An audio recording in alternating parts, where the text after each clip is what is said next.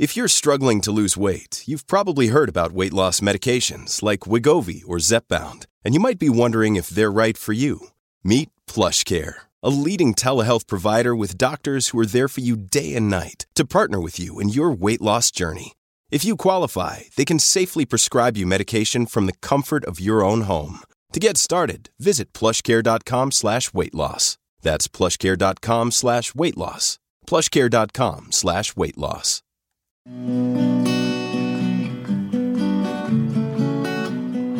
My big drunk mom mess. It's just a big alcohol-fused relationship that doesn't make any...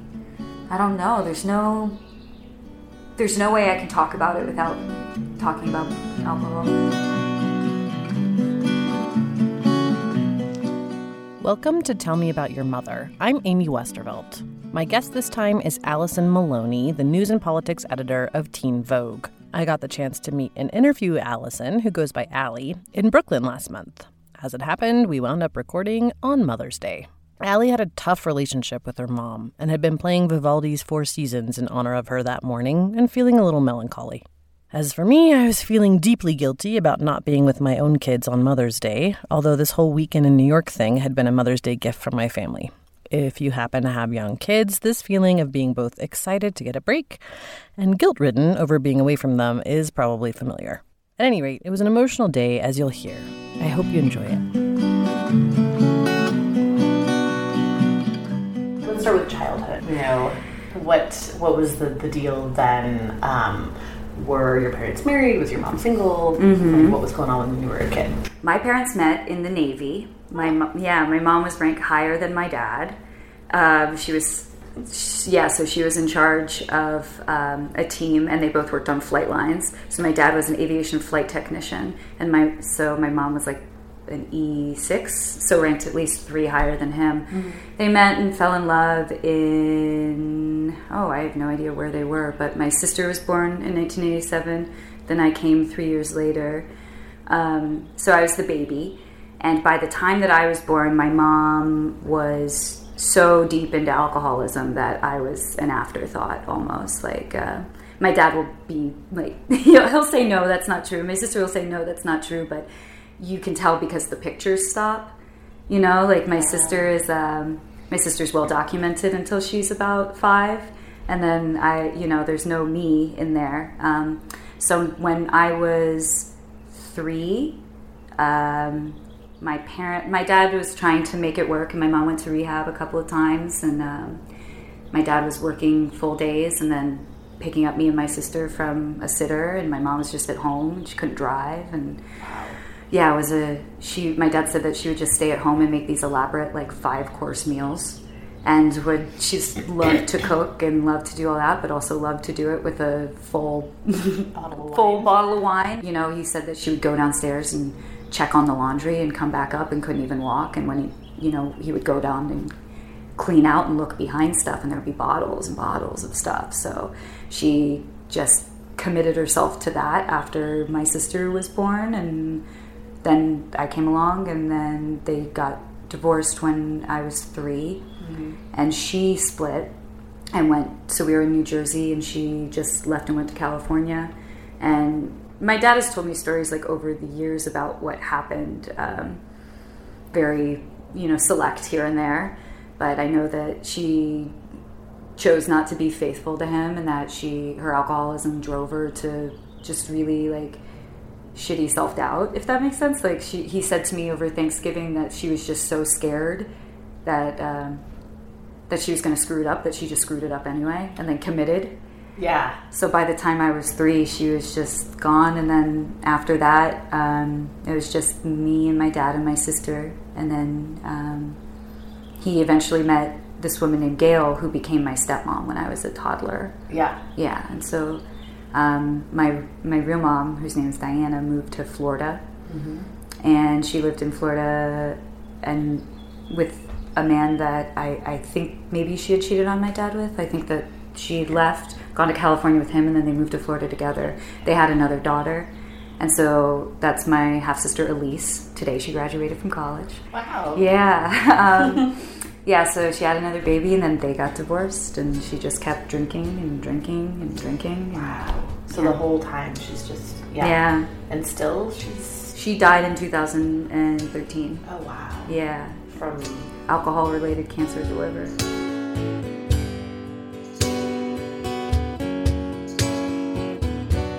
It's cold out here, Mama. Yes, it's starting to snow. So you never really had much of a relationship with her after she left, or did you kind of... Like these weird emotional phone calls, lots of letters.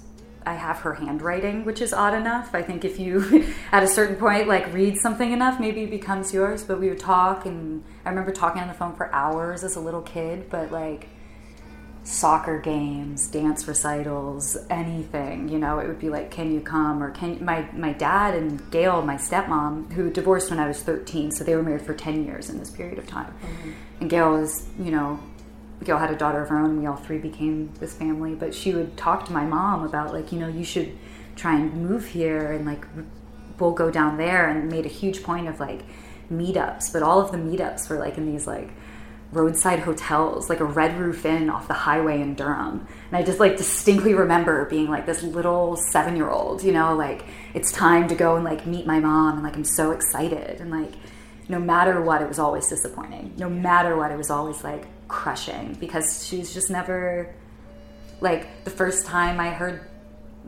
we went over for Thanksgiving, and my dad was like, okay, like I'm trusting you with Carly and Alli, and we were in Florida, and it was Thanksgiving, and it's the first time I ever heard the F word, was hearing her say, fuck Thanksgiving, all drunk. And that night, my sister locked me in a room because my mom was so drunk, and called my dad and said, we had a dog named Thunder. And she asked again and again, how's Thunder? How's Thunder? Because that was our code word if my mom was too drunk. It was like, come get us. So my dad drove. He was at, I think, my uncle's house, and drove 2 hours to come and get us with Gail and pick us up. And I remember police officers waking me up, picking me up off the couch. Like, that's my memory. You know, all of my memories are like, what the fuck? Just one after another. And like, I tried to count when she died, maybe how many times I saw her between 3 years old and 2013 when she died. And it was, I mean, probably less than 10. Yeah. Like graduation, high school graduation, she was there, but I was drunk. And then college graduation, she came, and I was so, you know, I like embodied that behavior for my whole life, because because your mom didn't, you know, it's like my mom didn't want me. I was 14 and scared, and then my stepmom left, and then it was, you know, it's just like this like total lack of mom. Like, where are all the women going? Like, why can't, what's wrong with me that makes them go away? My dreams, it's cold out here, Mama. And With retrospect, I'm like, oh, it all makes sense. But at the time, it was just so devastating that like she would never come to see me as the lead in the school play or the musicals that I did, or right. Yeah, that's really heartbreaking. Right. So you, what's your relationship like with alcohol now? I'm sober for 2 years in September. Yeah. But I was drunk for 10 years straight, and in that time, like, knew that I didn't know anything. I started drinking when I was 14 because my older sister at a party when my stepmom and my dad got divorced. My dad was just working, 20 hours a day. And so my sister was in high school, and she was having parties, and I was exiting middle school. And all of a sudden we have living in rural North Carolina, and my dad's like, just don't die, So I threw myself into that. And when you're in the middle of nowhere too, it's like, what do you do besides get drunk in a field? So when I got accepted to school, I went to Ohio because I was like, I don't know anyone in Ohio. Mm-hmm. I don't know anyone there, but it was the #1 party school in the United States. So then for another 4 years, I spent time just just like, and like 2 beer blackouts too. So like there's like horrible, just whole full 10-year period of time where I'm like, how many bridges can you possibly burn? And like in that time, like emotionally appealing to my mom in ways that like, I got a DUI when I was 20, and I called her, and I didn't call my dad because my dad was so judgmental about don't fuck up your life with alcohol. And he had problems with alcohol in the same time, but it was, my mom was the measure. Right. Just don't be your mom. Don't, you saw what happened. You saw how quickly you can age. My dad would always say, don't drink liquor. Don't, just don't be the shot person. Have one glass of wine and a joint and you'll be happy. Just like stick with that. But my problem is that I'm my mother's daughter and I can't have one glass of wine. I want the full bottle of wine and then I want to break the bottle. So when I got the DUI, she was the person I called, and she was the one that sent the money to, and she was a waitress in a restaurant that was attached to a Disney hotel. So it's like, it's not like she had any means, but those were things that she knew. I don't know if she ever got DUI. I've tried to Google so many times, but she's, her obituary wasn't in the paper, and she didn't have a police record, I guess, or any credit that I can Google without buying online. I just, I don't think she ever got a DUI, but I think that she knew what it meant to crash your fucking car drunk or to be lost in it. And like that period of time. So we got close when I was in college on the phone because her mom was dying and I was getting DUIs and calling her, like one DUI, but still calling her. And that became this that fused us together because it happened in the same 6-month period of time. Was my maternal grandmother died and I got that DUI. So we started talking on the phone all the time.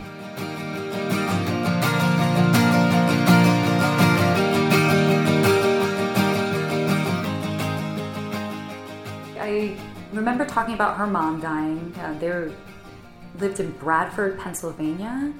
They're Italian immigrants. My grandmother's name was Concetta Lama.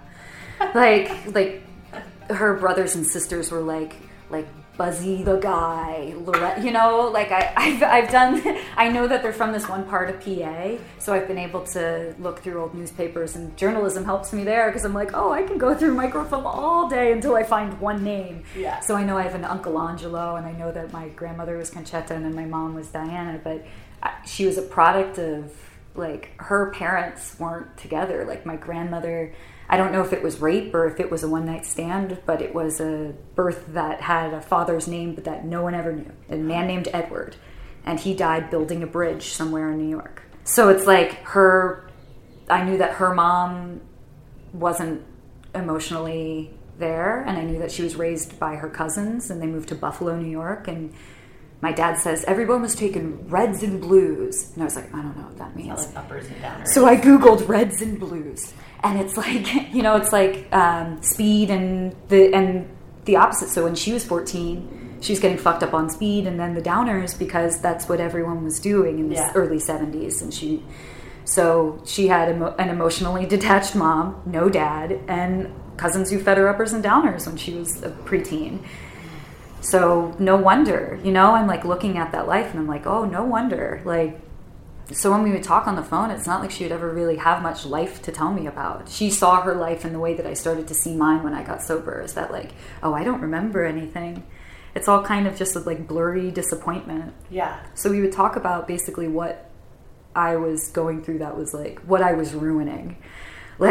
I'm ruining this my college relationship. I was just so fucking blown out of my mind that I would I'm pushing this person away. I'm doing these things that are destroying my relationship and da-da-da-da-da. And who knows better than the woman who's still doing that. Right, still doing that, and did that to 3 daughters, who did it to my dad, and she never changed her last name after she married my dad. And she's kept the piece of paper he wrote his phone number on. She was still so miserably in love with my dad for her whole life.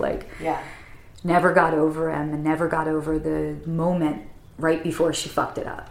And that moment is probably what drank her to the grave, was I had I had 2 kids and a house on the Delaware and antique couches, and they would go restore old things and build tables and the actual dream. And she threw herself into the pit and then got mad that she couldn't get out of it, so stayed down there, if that makes sense.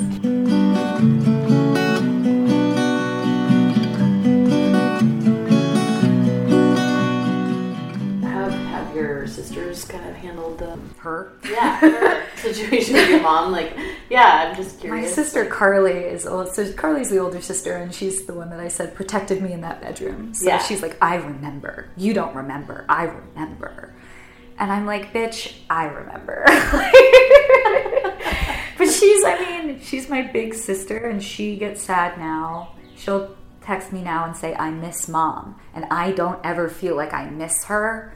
I feel sad and disappointed, and there's big waves of sadness for her. My sister genuinely misses her. I think that they probably had a greater connection than my mom and I had. My dad and I we're two peas in a pod, best friends forever, my person for life. Yeah. My sister doesn't, she's like, I'm the weird one, you know, in comparison. So I think that maybe her and my mom were tighter because they might have fit better anyway. They might have been those kind of friends. So I know that she's missing her. And my little sister Elise is, like I said, she graduated from college, but she was 18 when my mom died, just going off to school. I was 18 when I forgave my mom. So I was like, oh, you never got the chance to go through, actually, you didn't get to chit chat with her. And we'll talk via text, but like I was looking through her Instagram this morning, and she's 21 and into beer, and, you know, we have the same face, sort of. Yeah. So it's like, you know, I'm like kind of a voyeur in that, but able to text each other, and I'll send her, you know, when I was finding the names online, I was like, did you know that mom's great uncle was named this? You know, she's like, she's interested, but she's also like very shitty mad. Yeah. Which I was shitty mad until I got the chance to be like, I forgive you. This is my choice. Yeah. Like, yeah. She never got to do that. So I'm hoping that in her life it doesn't totally disrupt, like, you can't stay mad forever.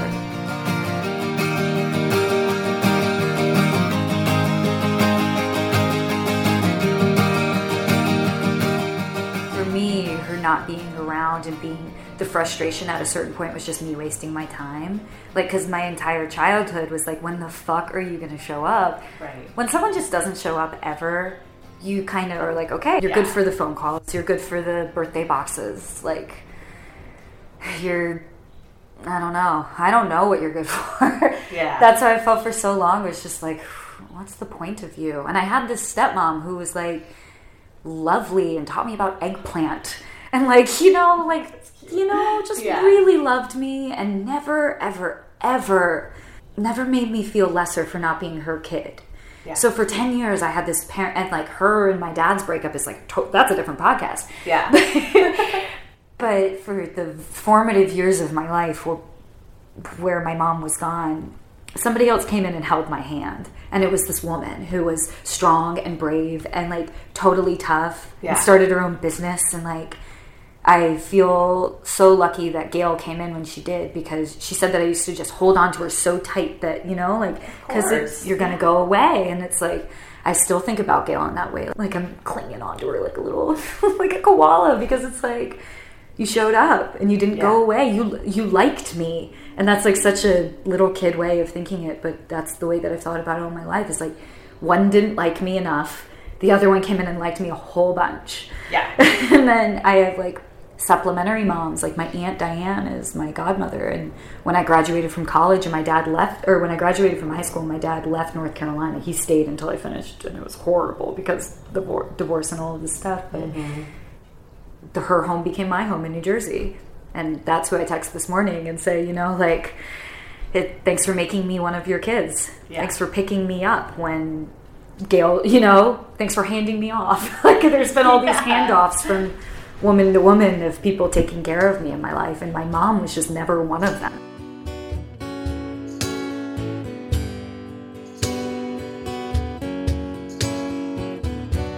It's cold out here, Mama. Yes, it's starting to snow. I don't know. I still get pissed off. When I was driving through New York, I was in upstate New York, and I passed a sign for Buffalo, and I've never been to Buffalo, New York, and I just passed a sign. I was like emotionally like fucked up by it. Like sobbing in the car this morning. I like know that my mom likes Vivaldi's The Four Seasons, and I like have the tape, and I was like, I'll put that on for her this morning. Like, I don't know why the ceremonial stuff like that kind of gets to me, but it does. I just hope that like somewhere, like maybe she's at peace now. Like maybe I don't know. Yeah. It's hard to like not be like all weepy about it, but like I don't believe in God or heaven or hell, but like if anyone deserves like a private moment of like eternal quiet, it's someone that didn't have it for themselves in their life. In their whole life. somebody that didn't even get the chance to like love their own kids properly. Out here, Mama, can't you see the tears froze to my nose?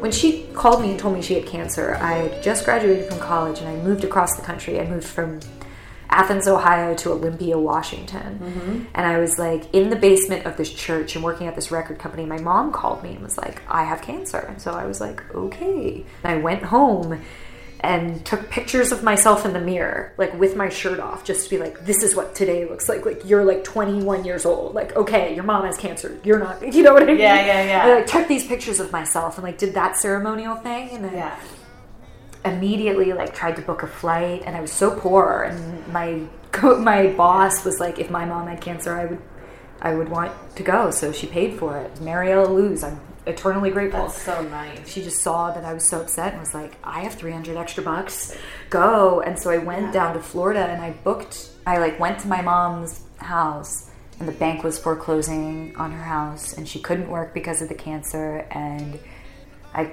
don't know if her health insurance was being whatever at the time, but like it was so miserable for me being there, like feigning this love and comfort, feigning this care.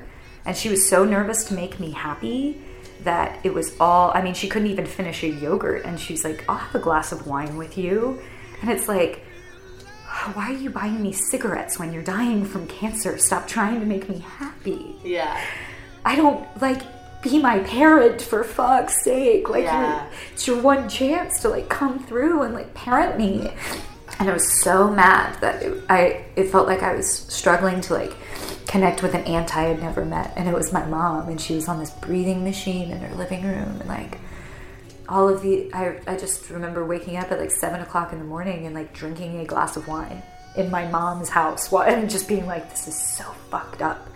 Why am I here? Why did I choose 2 weeks worth of time? I was being like ornery and irate with her by the end of it and like ready to go on the third day. And that was at the beginning of the cancer. And then 2 years later, my sister and I, if anything will express who my sister Carly is as a person, I didn't want to go. And my mom was like, it was it. And my sister was like, we have to go, I'll go with you. My uncle bought us a hotel room so I wouldn't have to stay with my mom. Like her house had been foreclosed by the bank at this point. She was living with a friend, and my sister's like, we're going. We get to the hotel room, my mom's on the phone with me, guilt tripping me, and my sister takes the phone and she goes, you don't get to make her cry anymore. And I was like, holy shit. That's right, Carly. Yeah, I was like, you go, Carly. But she had never done anything like that in front of me, maybe since I was a kid. We go to like see my mom and she's like all fucked up and on morphine and she's smoking cigarettes in front of me, dying from cancer with no hair. And I'm like looking at her, she's like, I'm at least gonna smoke a cigarette, da-da-da-da-da. I'm like, okay, like, whatever. The person that she's staying with starts saying the N-word, and we're all white people. And it's like, I am visibly upset. Like, looking at this woman named Barb, who I don't know. Like, what? And then looking at my mom, like, this is your life then. This is, like, you tolerate this. I bet you say that. And I was just so fucking mad that I, like, walked to the front of the driveway. And my sister, like, walked up front. She was like, we can go now. And we never have to come back. And we left. That was in, I don't know when that was, but she died in May. And I didn't talk to her from the time that we left until that May. And I skipped, my birthday's in March, so it must have been beginning of March. But I didn't answer the phone on my birthday when she called. I just never answered again. Because, like, I was so shocked. And I don't know why I was shocked.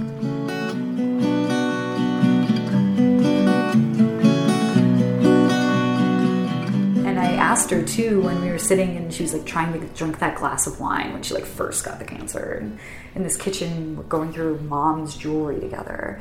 And she was like, you know, when you have kids, they say that there's that immediate feeling and you just know, and it's your whole life, and it's, here's why you're on earth. And she was like, I never had that. And it's like, wow, thanks, Mom. And I looked at her and I was like, I know.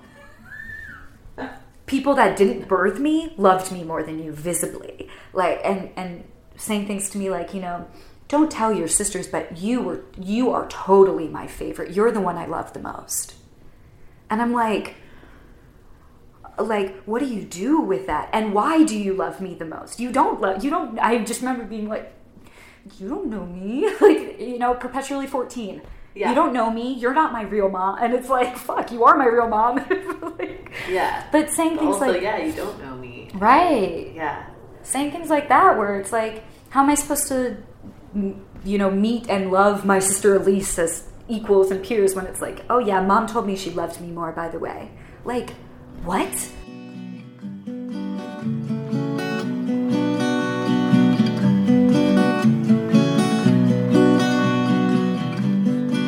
I've never had an example of like, how should a woman be? How do I carry myself in like relationships? And until the one that I'm in now, and it took until I was 25 to get sober and to be a good partner and to not cheat and to not lie and to not get so scared.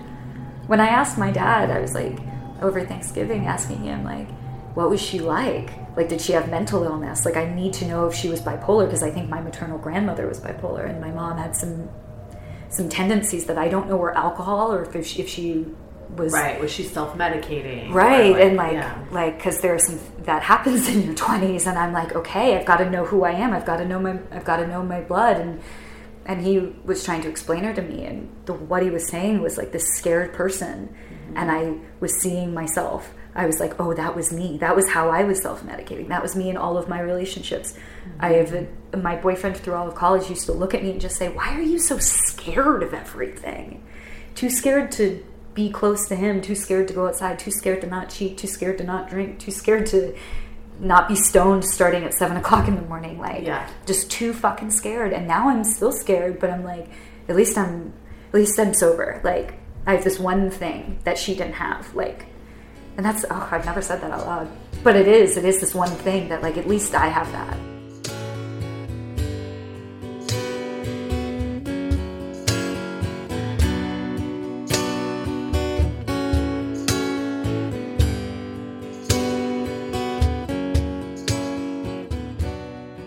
You know, Alli and I talked for over an hour, and I've been thinking about our conversation ever since. That's true of every guest, really. Each conversation makes me think about my own family relationships and what they've meant. If that's happening for you too, drop me a line at amy@tmampod.com. That's AMY@TMAYMPOD.com. I'd really love to hear your thoughts.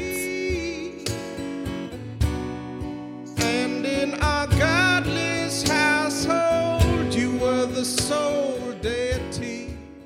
Tell Me About Your Mother is produced by me, Amy Westervelt. Our music is composed by the super talented Mr. B. Beeman. You can check out more of his music at bbeeman.com. That's BHIBHIMAN.com. You can also view the original illustrations for each episode and for the podcast in general on our website at tmampod.com. Those are all by Mr. James Guthman. You can also follow him on Instagram at James Guthman Art. You can connect with us on Twitter at About Your Ma and Instagram at TMAMPodcast. We're also on Facebook at Tell Me About Your Mother Podcast. The podcast is available via iTunes, Stitcher, Google Play, and SoundCloud. If you could take a moment to give us a rating or review wherever you listen to podcasts, I'd really appreciate it. And don't forget to check out all the great work Alli is doing at Teen Vogue. That's it for this time. Thanks for listening. Bye.